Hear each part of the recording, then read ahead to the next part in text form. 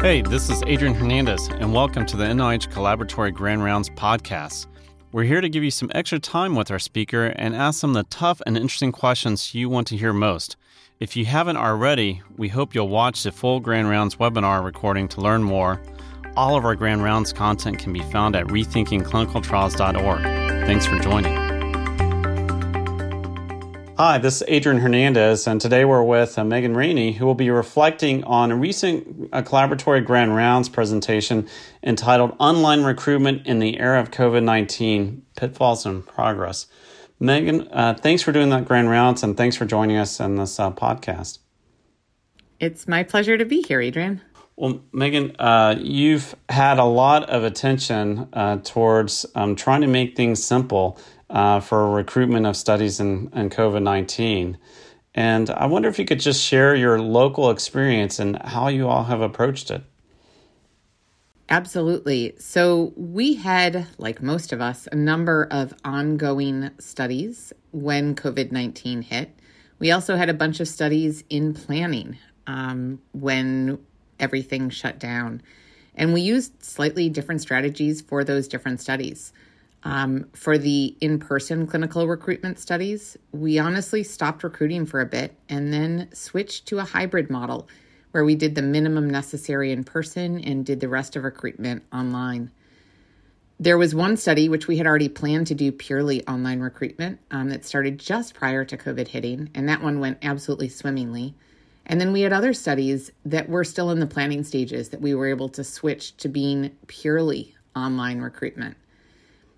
Interestingly, we found slightly different success rates from all three. I think probably just because, when you design a study from the get-go to do remote recruitment and retention, it tends to be a little more effective than when you try to retrofit after the fact. Very true. What type of studies were these? Can you describe a little bit about the so-called phenotype of these studies?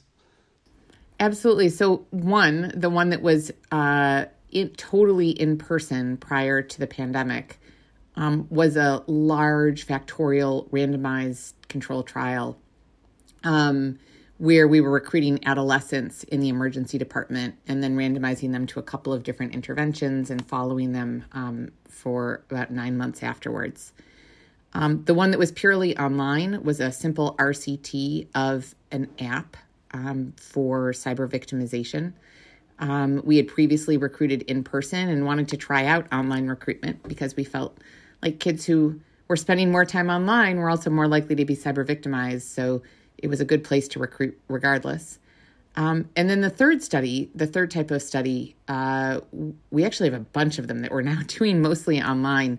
One was something that we planned during COVID, a survey and mixed methods survey plus qualitative study of youth during COVID-19, looking at their kind of resilience and social media use. Another one that we'll be starting soon, hopefully, is looking at an app to provide peer support to folks in recovery from opioid use disorder. So it's really a wide variety of different types of trials, ranging from classic RCT through cohort or mixed methods. Wow. So those are not necessarily easy settings or easy topics. Setting in the ER, adolescents, difficult issues or topics to test different interventions or strategies. So did you find that online recruitment was always easy, always hard, or in between, or depends? So I would say that it depends. We definitely did some playing around with the types of advertisements that we used, the places where we advertised, and the strategies for targeting advertisements to the right community. I think that an important part of both online recruitment and retention is being intentional, just as we would be about training of research assistants in the clinical setting, being really intentional about the way that we advertise our studies. In the online RCT of adolescents who were cyber victims, we actually went through a number of different iterations of advertisement design, pictures, language, placement, to figure out what was most effective, which was fun in and of itself. It was like a trial within a trial, right? I think we keep improving, though. Every population, we're doing a pilot for another project I'm doing with a colleague at University of Colorado, where we're recruiting caregivers of older adults with cognitive decline. And the trial and error process for the advertisements there is very different. What we're learning that we need for those caregivers of older adults is very different from what attracts adolescents. So I think my biggest takeaway is just that to listen to the population that you're trying to recruit. That makes a lot of sense. So you talk about advertising or engagement of potential participants. What's your approach or methods to make sure that people understand that here's an exciting opportunity to contribute to the larger good without going over the line of coercion?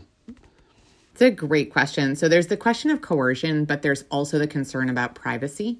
There's this concept of ambient privacy in digital interventions, which I first started learning about and thinking about when I was doing work with a colleague of mine around HIV and substance use. If you're developing an app for a potentially sensitive topic, your patient or your participant might be looking at the app when they're riding on the bus or sitting at their parents' house or next to their kids or their grandkids. And so you have to be careful about what someone who's looking over their shoulder might see. That's the concept of ambient privacy. The same thing applies when you're doing social media advertisements to participate in a study. You have to be thoughtful about the pictures and the wording so that it doesn't give away or stigmatize or label someone just because the ad shows up on their feed. And then you also have to be clear that this is research and who's sponsoring it. All of our ads, of course, get approved by our IRB. And then once they click through, making sure that they understand that they are participating in research. And I and many others across the country right now are doing some interesting work looking at how that online consent process works. REDCap obviously has created some nice modules for allowing remote signature. But we found, for instance, that we feel more comfortable if we ask our participants questions to make sure that they understand the key parts of the study before letting them assent or consent. And so we've built that into the process once people click through the ad to make sure that the folks that are enrolling actually comprehend what they're agreeing to. The last part is that when you're advertising on social media, there's a risk of bots, particularly if you offer an incentive for enrollment. And so we've put some pretty strict precautions in place to try to avoid those. Not just like the reCAPTCHA, which we're all used to, clicking the box to say I'm not a robot, but some more complex things too, like asking folks to do calculations, asking confirmatory questions about things that they will have read to make sure that it's actually a real person who's doing the study. Well, that's very interesting. I think it's really important to think about the environment that digital methods allow people to go, and so it's not just in the privacy of your home or the privacy of a waiting room or an exam room. Last question. So there's so much interest or hype around digital methods for research. In the coming years, do you think it will be the cure-all, or where do you see its role? I see digital clinical trials or just digital clinical studies in general as falling in the same category as digital health, which I spend a lot of time working on, but which I see as an adjunct. It's another tool in our toolbox.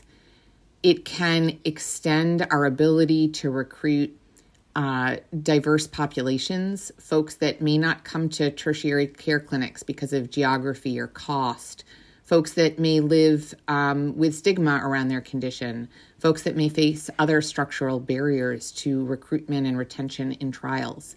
So I think there's a great potential for digital recruitment and retention, expanding who we can engage and keep in research and who we can provide the benefits of research to.